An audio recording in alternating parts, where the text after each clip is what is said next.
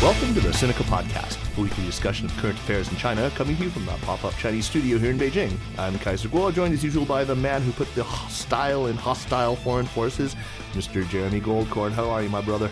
Good morning, Kaiser. I'm doing very well. How are you? I'm well, good. It's a completely amazing day here in Beijing. You've got the bright cerulean azure skies and the wispy cirrus clouds and ample sunshine. But there is one thing that would disturb you, Jeremy, and that is that today we've got, you know the chestnut trees and that peculiar smell like alfalfa sprouts they give off? Yeah, I see, yeah. You know the smell I'm talking about. Spring semen smell. Yeah. I wasn't going to say it. I thought that's what you were talking about, yeah. Yeah, that's really what I was talking about. It was code. You know, I didn't mind that smell if it's a blue day in Beijing, I have to say. Yeah. There are worse smells. Actually, there are 437 worse smells that one encounters daily in Beijing, but hey, whatever. So also with me is David Moser, academic director of the CET program here in Beijing. David, as my dage has, as we have recently established, suffered almost every ailment of advancing age just a bit before I have. So most recently it's sciatica. Sciatica, right. Which is... It just fucking sucks. I cannot believe, yeah. So if you hear me groan... What is it exactly? Can you Yeah, so it's basically a pinched nerve in your lower... There's a pinched nerve in your lower spinal column, basically, that causes excruciating pain down one of your legs. It'll be your left leg or your right leg. Right. In my case, it was my left leg, basically around my hip, and just shooting pain. And fortunately, I'm doing much better today. I went and got it x-rayed, and it turns out I have no herniated disc, no slip discs, nothing like that. So I'm okay. I just have to not slouch when I sit, basically. That's what they told me. That's the wrong tone of voice. You'd be saying, it's a shooting pain in my lower leg. Right. That's how I was talking yesterday. Right.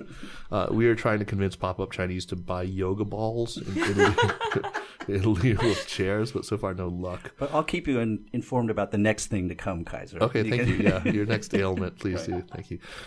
So it all started when a BuzzFeed editor lost his iPhone in an East Village bar in February of last year. It is now the Sino-American bromance of the century, and probably the most uplifting, silly, and altogether unlikely China story that I can remember, the saga of Matt DePera and Li Hongjun, who is now famous the world over as Brother Orange. It's a story with something for everybody, almost tailor-made to our time, I think. That the fact that it happened to a BuzzFeed editor is almost enough to make one suspicious that it was like sort of made for the web. It's got Apple products, it's got the cloud, it's got global crime networks, it's got funny web memes, it's got human flesh search, it's got a cross-cultural odd couple, it's got instant celebrity, it's got Ellen DeGeneres, it's got trips to Las Vegas with hookers and okay, not quite that, but it ends with Ellen DeGeneres. But anyway, the whole time, everybody involved is an incredibly good sport about the absurd situation in which they find themselves. And well, for me, as I think I said earlier on the show when we were talking about this, I am ready for the next dark chapter to unfold with betrayal and greed and power, lust, revenge, addiction, and downfall. Anyway, today we are delighted to welcome Cecilia Miao, who is a native of Guangzhou, who studied at the University of Wisconsin at Madison, and now works here in Beijing at it's a company for teaching Chinese, right? Right. I was working. A competitor to Pop-Up Chinese, you might know. You are absolutely welcome here. Mm-hmm. And she works among other things also as the agent to Brother Orange. We won't call you Agent Orange for obvious reasons. Little Sister Orange. Little Sister Orange, yeah, Sister Orange. You're actually from the same hometown, or your family's from the same hometown as him. Yeah. The village my parents and I were born is like an hour away from his little restaurant. Oh my God! So so we'll talk to you a little more about this. But you are also the creator of Channel C, which is a YouTube channel and a website that helps Chinese students studying in the U.S. to better understand America and helps Americans to better understand the hundreds of thousands of Chinese students who are studying in the U.S. So it's great to have you on the show, Cecilia. Thanks for making the time. Thank you for having me. We are also delighted to have Matt Sheehan with us here in the studio. Matt is the China correspondent for the Huffington Post, and he's probably seething still with anger that it wasn't him that lost his cell phone. We've given him and his work many a shout out here on Sinica, mainly for his excellent blog, which unfortunately he's no longer writing, though he's writing for the HuffPo, An Optimist's Guide to China, which if you haven't read it, is still full of great stories, some excellent translations, very nice, balanced writing on China. Welcome to Sinica, Matt. Great to have you here. Thanks. Happy to be here. So a guy loses his iPhone in a bar in New York. Gets a new one. We start seeing weird photos of a Chinese man who's apparently very deeply into citrus, synced on his iCloud account from the new owner of his old phone on the other side of the world. He writes a story about this on BuzzFeed. It gets translated into Chinese. Chinese internet users begin the obligatory hunt for this mysterious man that they've dubbed inevitably Brother something. So it was Brother Jesus. It's actually Brother Tangerine. Let's be accurate. Jesus is a tangerine. Or Mandarin orange or something. Mandarin orange, right. Jeremy, have you understood why it is that the line between yin and yang somehow manages to thread tangerine and orange? No, it's one of life's great mysteries. It is. Why It is. Referring to the one is 败火 and one is 上火. Right. One's Chinese medicine terms, right? Right. And actually, it threads its way strangely through the whole citrus family, where that pomelos, for some reason, are 去火. Yeah. Whereas, like, 西柚, for some reason, are 上火. I think, no, maybe not. 西柚 are also 去火. Anyway, this is enough for me to throw the whole system out as just ludicrous and silly. So they find him. Brother Orange reaches out via Weibo, right? Right. Yeah. And then he actually invites Matt Stepera to visit China. Stepera writes all about his marvelous adventures in China. The two of them bond in that time-tested way of consuming lots of alcohol and and also under 10s and 20s of cameras. Yeah. That's what I always say. It's the best way to bring two people together is just like paparazzi and baijiu. Mud baths and kaka sashimi. So Stepera achieves, I would have said minor celebrity, but that's actually kind of bigger than minor celebrity right now. And there's just posters of him apparently all over the Pearl River Delta, like basically pimping for different products. We can talk about that. Yeah. And then Stepera actually reciprocates the invite to Jizuke and its Brother Orange in the Big Apple after that. He actually goes on Ellen, parties it up in Las Vegas. I guess maybe I was exaggerating a little with the hookers and the blow, but they have a nice time. So, Celia, how did you get involved with Brother Orange? Yeah, so while Matt Stepera was visiting Meizhou, one night I was having dinner with my dad and his friends, and then we were talking about this story, and then this friend happens to be a mutual friend between me and Brother Orange, and he knows that I speak good English and also been to America, and he's like, oh, do you? And also I understand Hakka and Hakka Mandarin Chinese as well, so he's like, if you want to do translation for them, maybe they'll need help, so he introduced me to Brother Orange. Is he Kejiaran? Yeah, he's Kejiaran. Oh, as wow. well. So he's from Meizhou. He's from that community. Yeah. Okay, Yeah. wow. Okay, I did not know that. Fascinating. See, this is more to the conspiracy theory that the Kejia secretly run all things in China. Yes, right. Right. Even in entertainment. Yeah. And what do we know about this guy Li Hongjun other than he speaks very non-standard Mandarin? Like, how did he pronounce his name on Ellen? It's like Li Fengjun. Li Feng. Yeah. Yeah. Very interesting. He's declared that he'd prefer to be known as Juziga. He's when I interviewed him, when Cecilia brought us together and I talked to him, I asked him, what do you think of these two personas that you're inhabiting? Are you kind of playing at Brother Orange? He was like, no, I like the name a lot, and I think now, my original name, it just can't compare. Like Dashan. I love that. Yeah, like Dashan, right? Exactly. So he completely inhabits the persona now of Jizuka. And so, what is the persona of Jizuka? From my observation and the time I've spent with him, I really think is a very simple, very innocent, and also just funny guy. He likes to have fun, and is very simple-minded. Yeah. That's he's all like about a bro in every sense of the word. I think he really, he's a bro except born in, except like a Wuhan. fraternity bro. Yeah. Oh, really? Okay. So just party on, man. Yeah, I always thought this was the perfect Lao Wai for this to happen to, because he was so wide-eyed, young. Didn't know much about China. He was in for adventure, and this Chinese guy was also the perfect. Yeah, it was kind of some very backwater place, and also had no. He was on hard times evidently a little bit, and is in the mood for some life-changing thing to happen. And this is just so fortuitous. The two of them That's why they were hugging and bonding together, because they were both sort of saying, "How did this happen?" Yep. I was reading through, Matt's blog account. I don't know how many times he wrote in capital letters. I can't believe this is happening. Right. This is really happening over and over again. Which is it's great. I mean, I think you're right. Matt Stapera is the perfect foreigner I mean, he embodies. I mean, I think first of all, he's very and is an attractive guy. Yeah. He's a very good-looking guy. He's incredibly articulate. I was very impressed with all his public appearances. He's very well spoken. He's a smart guy. He's not annoyingly hipster. He's earnest. He's actually super earnest. I don't think that there was an ironic or sort of cynical bone in his body. Yeah. It's kind of beautiful. So, do you think that this is part of the appeal of the whole story? Why did people go crazy for this story? What are your theories? I think people go crazy for this story just because it's 100% positive and fun.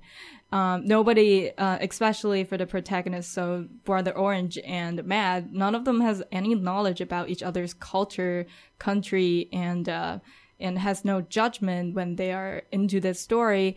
And also this story belongs to the internet. Everybody contributed to the story. Yes. Everybody was the one who's like, okay, Weibo or reposting, or climbing over the VPN, the wall to find the tweets of Matt Stapera. And so it belongs to everybody. So I think these two elements made it really popular. I think it's also a great example of the flip side of the human flesh search engine that's usually seeking out evil bad guys. Mm-hmm. And this was like a well-meaning, a good use of that. And I think also there's a reason why when just somebody saw that story that he had posted, there was something mythic about it, I think, for the Chinese as well. Like, because they're aware of this black market and the phones and everything, and just see this link and say this is a magical thing that almost is come as a Deus ex machina. The cloud was sending these messages. It's meant to be. These two people have to meet, and so they did the right thing. It's a beautiful story. It's Yuan Fer.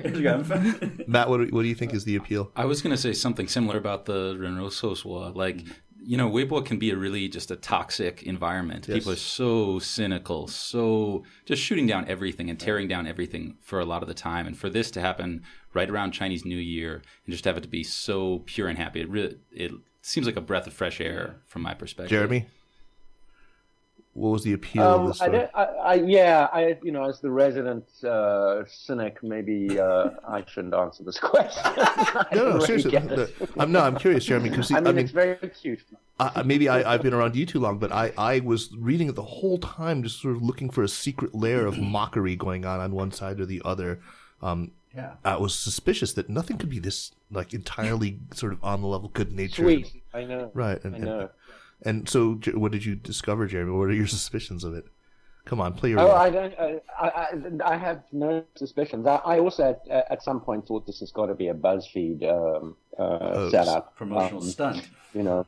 And perhaps part of me still harbors that suspicion. Well, I think it does seem to be genuine. If there's anyone here who would be capable of completely subverting the narrative, I think it would be you, Jeremy. You're the one who can write next week. Let's call you Brother Persimmon or something like that. What's the dominant fruit of Nashville, Tennessee? Well, I guess, let's see what happens. What act two? How does Brother Orange try and, sell out? What happens to the story now? Well, now they are both back to their own homes and settle down for a break and really think about what happened and what they want to do with this. This is them just taking a break from all the craziness. It's gonna be. It'll be just a huge letdown now. Are we going to find Jizuka swinging from the bough of a citrus tree? No, that's dark, man. That is really fucking dark. He'll take more selfies. I'm very confident about that. And then also, like you mentioned, there were a ton of products that Matt Stapera was pimping, but actually not, because I can explain. When they were in Meizhou, none of that was really carefully planned. Brother Orange and his friends planned was for him to visit certain places in Meizhou and also his own hometown. And then all these products and businesses, they got very sneaky. They just came and stuffed a bottle of wine to Matt's hands and then asked him to, hey, would you like to take a picture with us? And then that's what happened. So he was fed with lots of product endorsements. He also wrote that in his article. It's like, I endorse this. I'm pretty sure I endorse that too. I was kind of drunk. So that's what happened. Yeah, but now I think they are actually going to think about if they would endorse some of them. For real. Yeah, for real. Like, for real. I have a question about what I thought were maybe some subtle homoerotic aspects of this, because it seemed to me like some of the people online kind of wanted it to be more than just a bromance. They wanted to be, there were these shots of them taken with the bridal veil and everything, and it just seemed to me like there was a little bit of feeling like this is just too good. Can't they go all the way and be... Matt Sheehan, you're working on some homoerotic fan fiction about right? Aren't you? I know you are. I mean, Matt Stapera is gay. Yeah, but Brother Orange is not. Right. So I asked does Brother Orange know that he's gay? Yeah, I asked I asked Cecilia, and she asked his nephew. I didn't want to just throw it out there in case they didn't know, and that was going to be friction. But we asked his nephew, and his nephew I asked, 能接受吗? And he was like, yeah, really, we thought maybe he was gay, happiness. And then when they went to New York, I think Matt introduced his boyfriend to them, and I thought that was really cool that they're out there in rural Guangdong, and this young guy and middle-aged guy are both just like, yeah, whatever, that's cool, that's you. See? Do you. This is Jeremy. This is what the American rural South can learn from the Chinese rural South.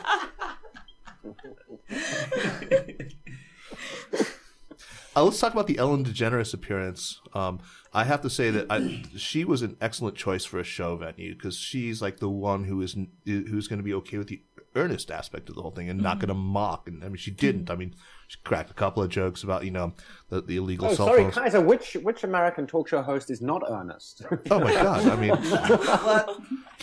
no, seriously, they're all terrible. Most of them. I mean, I'm scared. I mean, I'd be really terrified of going on to almost any American talk show because, but Ellen is of all of them is the most sort of friendly, and I mean, my sense is that if it had been, well, I mean, of course, these are all.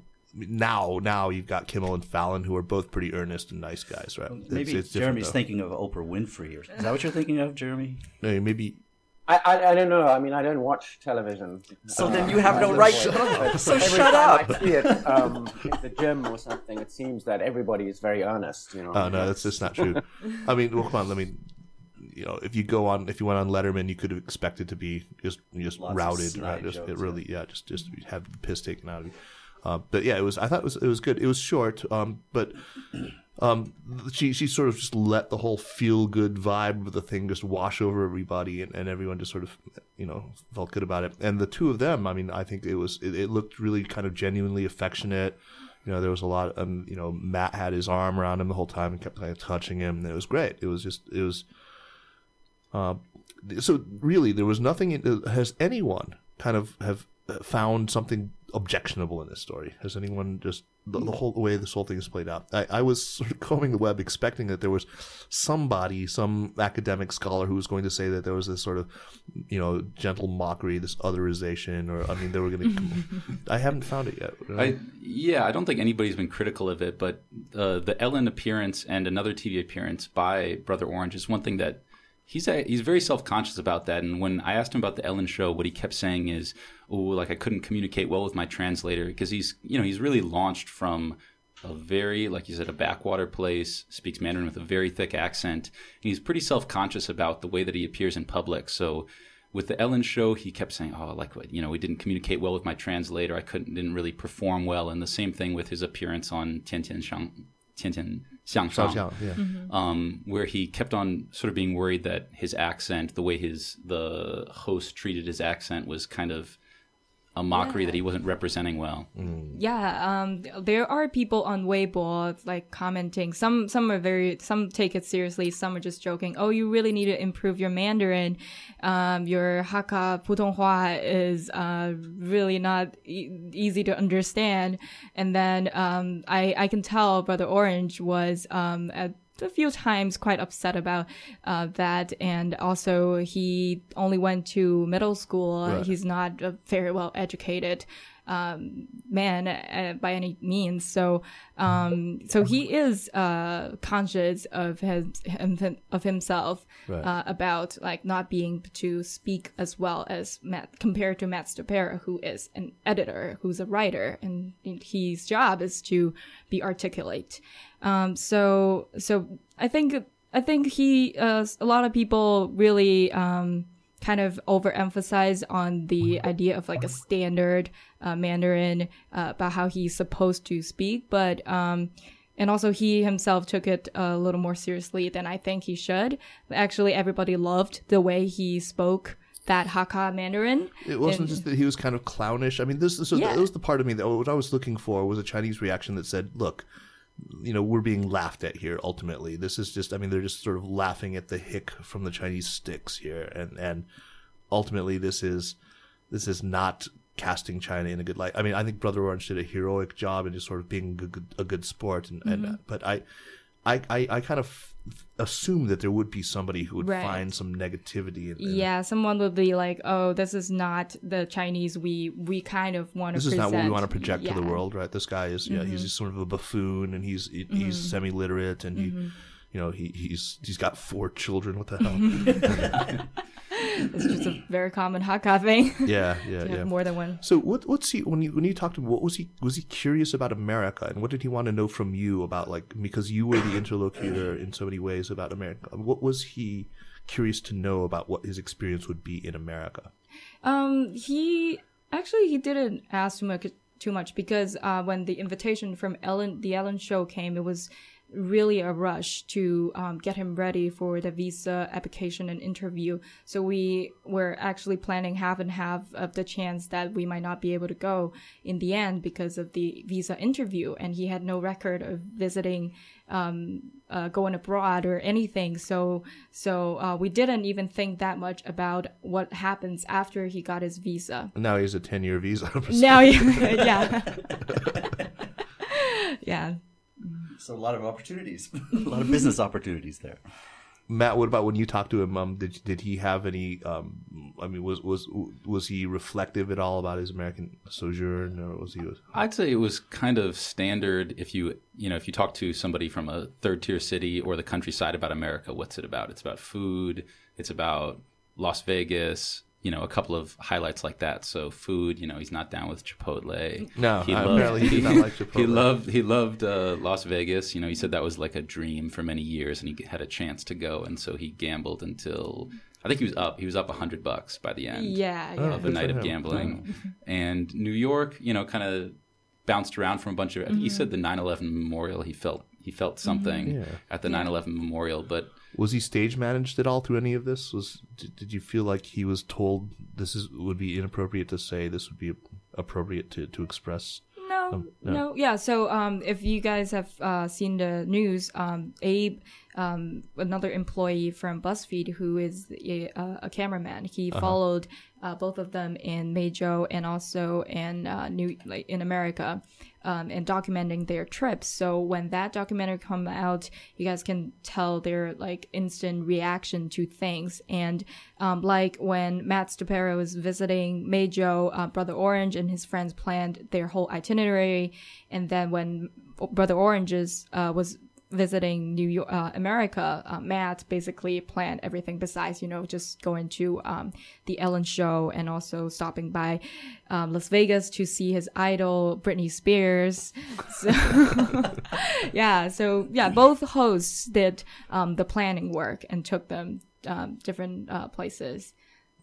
I saw a YouTube video. I don't know where it was from, but Brother Orange and his nephew or something eating string cheese for the first time. Right. I thought, now what is this? I mean, who arranged that? I mean, that's a typical sort of arranged joke. Yeah, BuzzFeed has videos out along those lines of Like watch, blank do blank for the first time. Yeah. Okay. Yeah. So there's Watch one- Chinese people eat like Americanized Chinese food for the first time. I've seen Yeah. that, right? Oh, so they just used that as part of that ongoing series. That Right. makes a little more sense. Yeah, Yeah. that makes more sense. Yeah. Well, string cheese is great. They didn't think so. That's I grew up on that stuff. I love string Yeah, when I cheese. was in Wisconsin, the first summer I returned from Wisconsin, I brought Cheese curds. a variety of cheese products, and none of my family member appreciated it, so that didn't surprise me at all that they did not like string cheese. Okay.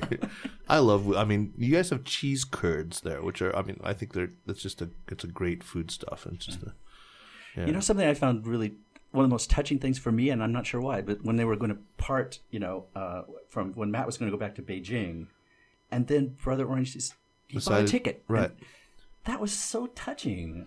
Yeah. That said something. Didn't seem clingy to you? Yeah, I don't know. It just seemed like Cloying. they didn't want it to end. The They just clingy couldn't Chinese stand girlfriend, it. or I think it's very Chinese that you walk your guest out the whole way. It's Right. kind of just out. You come from such a long distance. He wasn't out of the country yet. You have to see him Yeah. all the way to. Yeah, this is our base, and I want to send you all the way to. But he also had not been to Beijing yet either, right? Had Brother? he'd been once before. He'd been once he said, before. yeah. Okay, yeah, all right. So I was really hoping that Jeremy, you would play this role, but I'm gonna ask the questions that I was hoping that would come from you and your cynical side. But is it possible that Matt Stapera, an college-educated, New York living intellectual editor at a major, well, what's unfortunately now considered a major news outlet, is it possible that he would like such a man? I mean, actually like him, that he would feel real kind of kindred spirit beyond, I mean, that was free of any kind of condescension, that was free of any just sort of patronizing, just like, I'm going to do this for the show. I mean, is it really possible that would be like, I look back through my life, and I mean, do I have friends who only graduate? I do, actually. Some of the rock musicians I hang out with only graduated from junior high and are barely literate, but they make So up you've for it. answered your own question. Yeah. Okay. All right. Well, no, Jeremy, you're supposed to do this here. I don't think that's really a question I would ask. I mean, I'm somebody who's so rootless and have friends of such different backgrounds. That doesn't make any sense to me. I mean, people make friends through circumstances more than anything else. And that does often tend to be the people that you grow up with who are similar to you. But I mean, it can be any kind of circumstance. And this seems, like one. I mean, my cynical thoughts definitely tend towards other directions. Like, is BuzzFeed really behind this? How are they going to sell out? What's step 2? Which I've already asked. But I mean, I don't see why one should doubt the, certainly watching, the Ellen DeGeneres performance, from Matt's side, you can see some genuine affection there. Yeah. It sure looks to be anyway. Well, Kaiser, I see this among my students. I teach American college students, and I see them. They have roommates. They have Chinese roommates, and I see a similar kind of thing because there's a language problem. They can't really, communicate at the deepest level, but they find a way that they find a common way. Right, but that's I mean, based upon. they're all educated people. They're all. That's true. They're from a more they're similar elites. background. I just yeah. think like broing out is a universal phenomenon. I think that Alcohol broing out, helps, like like a Dongbei Gomer and like a Madison, frat bro. I think it might not be for life. It might not be touching on the deepest part. It might not be touching on the deepest part of their soul, but you can get together. You can have a good time. I think that still counts. Okay. Sure. Yeah, I'll go with that. Broing out. David, you mentioned Chinese roommates and Chinese and their American roommates. That's a good segue into talking about the work that Cecilia has been doing. I mentioned Channel C on YouTube. Tell us about what that is and the idea behind thinking that a source like this needs to exist, and maybe talk about some of your own experiences. I'm sure that some of this was grew out of your own difficulties, maybe, or watching some of your friends and the difficulties they encountered integrating into American college life. Yeah. So Channel C, as Kaiser has mentioned, is a YouTube channel.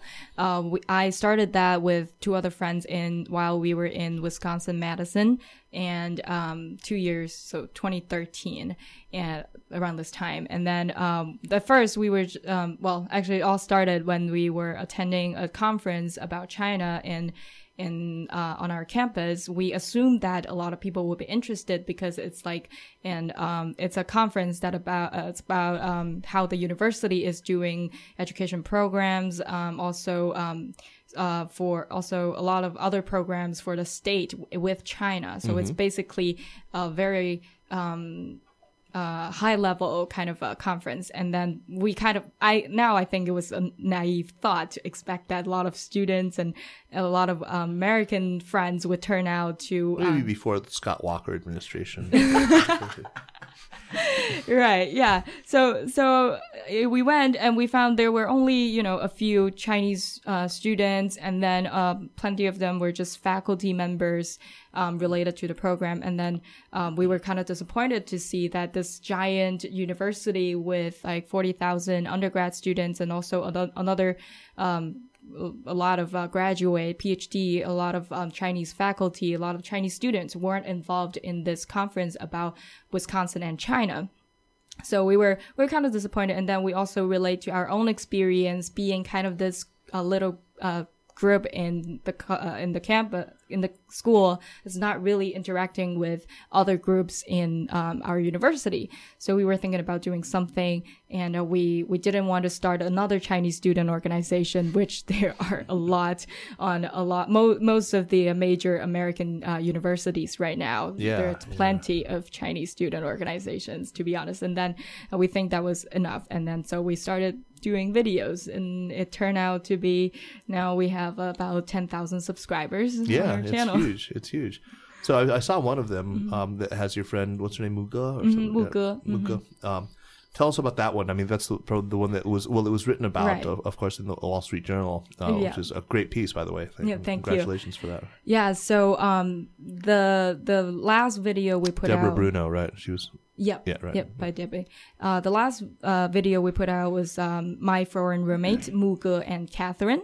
It's a short 11-minute video about a girl called Muge from Shenzhen, China, and then another girl, Catherine, born and raised in Wisconsin, moving into an apartment together for their first year of university. And then they encounter some small frictions from their cultural differences, but in the end they bond together. Over boys. Yeah, it has to have a happy ending. I wrote the story. Oh, it's good. It's good. So I mean, some of the things, like hey, we have Muge hanging up her clothes to dry inside the dorm, the living room, right inside the living room, and things like that. What are some of the other kinds of sort of things that would strike a Chinese person as completely commonplace that you just don't do in America? What are some of the other points of friction in daily life that you would sort of warn people about? I still remember one of the first really huge shock to me was seeing my roommate putting crackers in her soup. It just shocking. Now it's like, okay, that's how they roll. Yeah. But at that time, from Guangzhou, where people are so religious about the art of making broth. I mean, that's really broth, not like the milky, creamy soup in America. It's got to be clear. Yeah, it's got to be. You gotta cook it for 4 or 5 hours at least, or something like that. And then I saw her putting crackers in the soup. I just did not get it. I can see why a Cantonese person would be completely offended. But up in my part of China, they don't care. It's just like throw a bunch of shit in a pot with some water and just boil the shit out of it. Right, yeah, that was my part of China that took it too seriously. Yeah. So it's interesting you mentioned food. Right, no, that's always food. a big thing. That's always the big thing. Yeah. Whenever my wife is in the U.S. and meets with her friends there, the first thing is, hey, 吃什么呀? It's like, Right, yeah, that's the other thing. Also, Brother Orange mentioned this while he was in New York. He's like, Americans really eat so fast. They all they did was to grab a sandwich, grab a burger, and then they finished their lunch, they finished their dinner. They don't spend that much time preparing food and everything. He actually told me that this was a cultural difference he discovered, and he's a restaurant owner, and in Guangzhou especially, we take food and food preparation very, very seriously. We spend hours and hours. I mean, I think other Chinese are the same as well, but Cantonese people are also especially proud of being the food capital of China all the time. Deservedly, yeah, absolutely. Yeah. So in our culture, we always spend hours preparing and then discussing, okay, what's the next meal?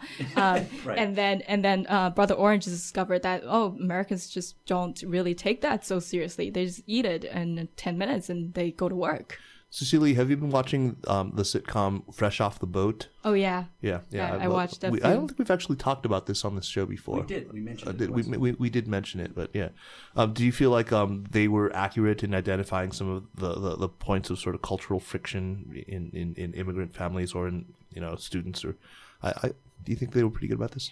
I think it's a different group of Chinese people that was in the show, and that might be more accurate for immigrant Chinese who are here, who go to America to work as adults. But for young Chinese students, one major difference I came to my realization when I was in Wisconsin was it's not so much about cultural difference. It's more about urban and rural difference. I realized that because Wisconsin's so rural. Right? Yeah, a lot of state universities are in little college towns that are in the Midwest, or just not every college is in New York and LA or San Francisco. So when Chinese students like my peers, we went to somewhere like Madison, somewhere like Ohio, we discovered that, oh my God, America's not what I imagined it to be. It's not all New York or LA or Chicago. Right. Yeah. So, and Brother Orange also said that New York isn't that great. I mean, it's just high rises. We have that in Beijing and Guangzhou as well. Yeah. Yeah, so it was this urban and rural difference that I discovered to be a major difference instead of cultural. That wouldn't have occurred to me. That's a real insight. Yeah, that's interesting. Yeah, and I've had people again go back to my students who come here in the opposite direction. For them, very often the culture shock is not Chinese culture; it's urban versus rural culture. They've come from some small town in Kansas or something, and they say, "I just can't stand so many people on the subway. It's a shock." Jeremy, Wu Fei grew up in the burbs of Beijing, and she went to the States when she was... Not in the burbs. She grew up in Xicheng. Right in the heart of... Okay. I thought that she was... For some reason... Okay, so her parents don't live there now. I mean, they live out in the burbs. Yeah, they retired. Okay. So she grew up in Xicheng. But, so, again, so big city girl, but she went to Oakland, is that right? Was that where she started off? She went to Texas, and then she ended up in Oakland at Mills College. Right, Mills, great school, right. Very close to where I went to school. So Oakland is pretty urban. Right. But, and it's a good place. I mean, Wu Fei is kind of a bit of a freak, so Oakland she is full of freaks. Yeah. So she fit right in. Yeah, the first time that I met her, we discovered that we had friends in common in Oakland, a band of true freaks. They were a band called Sleepy Time Gorilla Museum. That she was really good friends with Carla, who's the violinist of that band and vocalist. There's no freakier people on earth. I was like, oh, I know a little bit about you now. You are a freak. You're appropriate. Yeah, I mean, I understand this relationship with you and Jeremy now. So, I mean, I don't think you can really say much about the Chinese experience from Fei's experience in Oakland. I would say that's probably true. But when I was, I mean, it was years ago, of course, but I knew quite a number of Chinese students. In fact, when I was in my sophomore year, I moved out of the dorms and I lived in an apartment compound, and I shared an apartment with a visiting scholar from Shanghai. And it was even sort of, I kind of felt a little bit of ownership of, because hey, I'm sort of responsible for helping you acclimate to America. But he couldn't, he couldn't do the food. He would just come home and instantly change into his pajamas, and you would never see him in anything but his pajamas. And we actually started calling him PJ. That was his name for him. Yeah, it was but he had a great difficulty, I think, in dealing. I mean, he never made friends. What is it changing now? I mean, I feel like maybe there was like a golden moment where there were a lot of Chinese students, but not so many that they could only hang out with other Chinese students. But I feel like most Chinese students go to America now and only hang out with other Chinese students. Yeah, I think there are quite a few reasons that would lead to that. And one of them is definitely the number of Chinese students on that campus. If they are enough, the number is good, big enough, the students can completely just surround themselves with their own friends from China, and then and especially these friends, they will not judge you by your look, your accent, your proficiency, English proficiency, and also the way you behave. So while on the other hand, you might not find yourself very welcome or popular among the other American kids, especially these Chinese kids from the Chinese kids from the middle upper class family background. They are supposed to be the popular, and they used to be the popular kids. They were the cool kids in their school. And all of a sudden, when they moved to the United States, they are not the cool kids. They're actually the most uncool kid on campus. So a lot of people can't take that well. And I can really understand why. But for me, I believed in trying as hard as you can to change to kind of reach out. But a lot of my friends couldn't take that well. And on the other hand, your friends were welcoming. Your friends they would never judge you. And then you can just surround yourself in a completely Chinese lifestyle on campus. Matt, when you were an undergraduate at Stanford, you'd already started learning Chinese, right? I took 2 quarters when I was a senior. Okay, so I just got a taste. During that time, though, surely you encountered a lot of other Chinese students, or not other Chinese. You encountered a lot of Chinese students at Stanford. Did these subjects come up? Did you talk about the difficulties that they had in integrating? I think I didn't. Back then, I did not really take seriously this idea of like a cultural chasm. I was kind of in what I think is the pretty mainstream camp of like, well, like everybody really wants to be like an American, right? Like you're all coming here to, to become like us. So yeah, I mean, the one person I became somewhat close with or friendly with was an official from the National Development and Reform Commission. It was one of my seminars. Very nice guy. But I think, I don't know, I think our default perception as Americans is like, you all really like want a taste of what we got, right? So, kind of get on board or like deal with it. I think I really like Channel C, and that's one of the reasons I like it is I feel like it's really on the front lines of what I think is the actual meaningful China-U.S. relations right now. I mean, right, just these couple of days we're talking about South China Sea, Google, Xi Jinping and Obama, do they have chemistry? But just in terms of sheer numbers, we're talking about hundreds of thousands of Chinese people at American universities. I spent a long time in California waiting for a visa to come back here. And if you look at what's going on like a local level in terms of China-U.S. relations, San Francisco-China relations, California-China relations, I think that's actually, with stuff like South China Sea, I just have a very hard time seeing like where does the rubber hit the road. But when you look at California-China stuff, I mean, Chinese money is funding all of the biggest developments in the Bay Area. Chinese students are changing the way like the University of California system does its budgeting and everything, home prices, maternity tourism, investment. I really am a believer that is where China-U.S., relations is actually happening. Mm-hmm. Yeah, absolutely. That's very insightful. So basically it's California, it's Cecilia Meow, and its brother Orange. And that's no, seriously. I come out of today. Utmost honor. I come out of today just feeling a lot more optimistic, and that's great. That's great. Let's move on now to recommendations. Jeremy, what do you have for us this week for recommendations? I actually this week would like to ask for recommendations rather than give one. It's a problem I first noticed in China with small children, and I'm having a much more difficulty here in the United States, which is finding good books to read small children, good Chinese books. And a lot of the better ones seem to be translations. A lot of the books published in the mainland appear designed to, bore the hell out of little children. Right. there's a lot of very boring stories about Little Ming in the Forbidden City. That if anyone has any good suggestions for children's books, I'm talking about small babies to toddlers in Chinese language, I would very much like to hear from them. We'll put the call either out in the comments page on our the Facebook podcast, page, or you could email me, jeremy@goldcorn.net.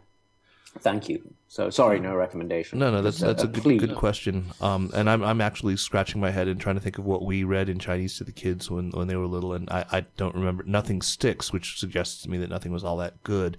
Whereas I mean, there were a million different English books. I mean, all the Seuss, of course, and then Your Goodnight Moon and all that. And yeah, David, do you remember? I mean, did you guys in Chinese?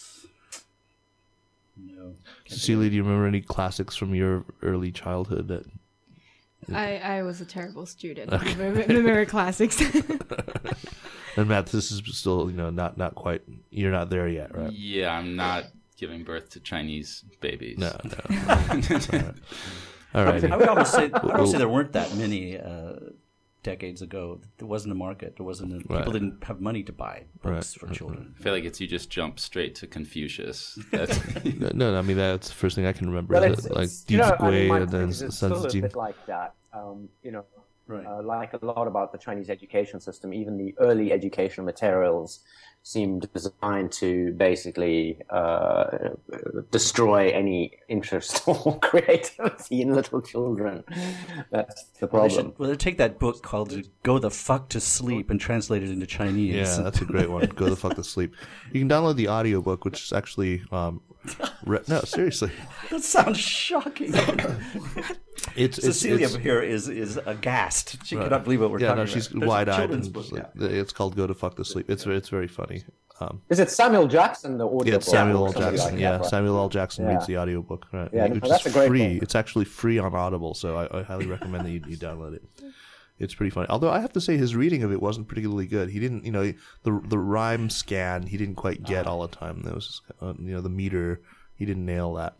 He kind of just tossed it off, sort of trading on just the quality of his voice rather than the actual, performance. He's better reading pulp fiction. Yeah. That's his thing. Yeah. Okay, David, you're next. What do you have for us? I can't. Oh, my iPhone's been stolen. Don't you? I was in a dinosaur mood. Just I've been doing evolution a lot lately and everything. I discover Liaoning province is like a haven for fossil hunters. Yes. It's amazing. Nemong and Liaoning. It's incredible, and they've got it is at the sort of the source, because evidently they call it the sort of fossil Pompeii or Vesuvius or something, because it's a volcano-rich region, and so a lot of fossils died and were covered in a layer of ash that preserved the soft tissue even. So it's one of the areas where they're finding these feathered dinosaurs. And so they're first getting the information about feathered dinosaurs. And there's even a dinosaur called Confuciornis. It's not Confuciorus like Dinosaurus or something, but it's named after Confucius. And it's not a feathered dinosaur. It's actually one of the first birds. And this is the Cretaceous period. It's like 110 million, 150, 60 million years ago. Mm-hmm. And there's I don't have a particular source for this. I was looking at something called www.fossilmuseum.net and then fossil sites liaoning.site.htm, but it doesn't matter. Just get on Google and Google fossils Liaoning feathered dinosaurs or something like that, and you get just a plethora of these beautiful images of these perfectly preserved fossils, early birds and feathered dinosaurs. It's unbelievable, just fantastic. China is a great place for absolutely. I think I had this book that, speaking of this, is the Bridging Jeremy's and yours. We had this a book. It's called Dinosaurs A to Z that I read to my son especially. That's a great book. I remember that from second grade. Right. So A is for, and then like B was for baryonyx and C was for coelophysis, and you get to Y. I guess they had to reach, So it's Yingshanosaurus. Which is like yeah, that's right. Yeah. So there's a little Liaoning connection. Oh, by the way, I forgot to mention, and with paleontology with Chinese characteristics, there's a huge black market in fossils here because the farmers realize that these fossils make money. So they're digging in the same area. And if they find a fossil, instead of turning it into the authorities, they'll put it out on the black market. And there's a lot of fake fossils. Yeah. So I thought, oh my God, even this is not immune from Chinese Daoban, No. Yeah, I think I've seen people just like on a little. They have a little xiaotar, like selling fossils, selling fake bones and also other antiques on streets. Yeah. Sad. Cecilia, you're up. What do you have for us? I want to recommend a WeChat public or official account. It's 微信公众号 that's called Shameless China. Have you guys? No, I don't know this one. No? Shameless China. Very funny. It's a very, very funny account started by someone we don't know who. They've never declared who they are. The makeup of the team, like if they're foreigners or Chinese or they're Chinese Americans, but they put out contents that's mainly about expats in China. So like 7 types of expats you see in China, or the 5 types of Chinese girls you see on Tinder, or something like it's pop culture and then extremely funny, and they're really shameless as well. So. Oh wow, okay. I actually never follow public accounts on Weixin, but I should if I do. This is a funny one. It's how funny. how to pretend to be an ABC or some title like that is very. Am funny. I doing a good job? 99 out of 100. Oh, yeah, pretty good. Wow, pretty good. Yeah, that's not bad. Wow. Okay, so Shameless China it's just Shameless China. You just look, Yeah, okay, it's I can Shameless add them today. China. Add them right now. Yeah, basically WeChat accounts here are like Facebook pages. Right, Yeah, right. you just You can follow subscribe. them, Yeah. right. Matt, what do you have for us? I'd say we have a good diversity of things so far, so I'll continue. I want to recommend a DIY mixed drink, which is a mix of baijiu and this thing called C100. Oh, I know C100. It's one of the best had one today, juices. yeah. It's an excellent juice, and I feel like a lot of times we're forced to choose between like highly overpriced bar drinks at Sanlitun and like actual just straight baijiu, which most foreigners can't handle. But I think that if you basically the idea is you take the C100, you drink it down to about the label, and then you fill it back up with like a Xiaoping Arguito. Yeah, A good old and I think baijiu has like a little bit of a fruity aftertaste that turns people away. But if you co-opt that fruity aftertaste with the fruity drink, we're getting to summer, and this is like my summer go-to. And Let's do that. let's try Let's it. try that Let's try tonight. it. I mean, we got a little Shamaibu right away. Right outside So the house. the antioxidants sort of give The you a antioxidants- boost, and then the baijiu kills every brain cell in your God, you guys are having all these fun recommendations. I'm going to go all nerdy on you now. God damn it. Okay, I should have come up with something better, but sciatica cures, right? exactly. Sciatica cures. Right. Actually, I'm doing okay. I have not yelped in pain once this whole episode, which is pretty good. So I'm going to recommend a book that okay, so you guys know that like late at night I am to be found like lurking on Quora and like answering obscure questions. What caused the collapse of the Tang Dynasty or whatever. Not the band. I've answered that one too many times. But I fortunately right behind me I have this gigantic bookshelves where I've been basically carrying my books around with me from college forever, and unfortunately I have a lot of really, really good China books, and one that I reached for not long ago to sort of refresh myself on the concept of the high energy equilibrium trap, and to talking about like transfer of technology and how that affected, how it made the Song Dynasty militarily weak, because of the Qidan and the Nujin learned a lot of their skills in metalworking. And anyway, it's a great book. It's called The Pattern of the Chinese Past by the scholar Mark Elvin. It's from a sort of vanished genre of kind of more generalist China histories, just that were very, very scholarly, but took on just this great range of topics across millennia. Highly recommend it. I wish there were more books that were sort of still written in this genre. I mean, macro historical books rather than just the micros are great. I mean, I love your Philip Kuhn or your but yeah. The Pattern of the Chinese Past by Mark Elvin. I think that he's got a lot of fans in the sinological circles that I. So, hey, Matt, great to have you in, man, finally. And So happy to be here. We'll see you again soon. Cecilia, what a pleasure. Thank you so much. Yeah, you were great. We'll see you again soon, I'm sure, too. And David, as always. Yeah. And groovy. and Mr. Goldcorn. All right, glad that you'd be here with us. Mr. Quo, thank you for having me long distance once again. Okay, man. So, folks, we will see you again next week on the Sinica podcast, and until then, take care.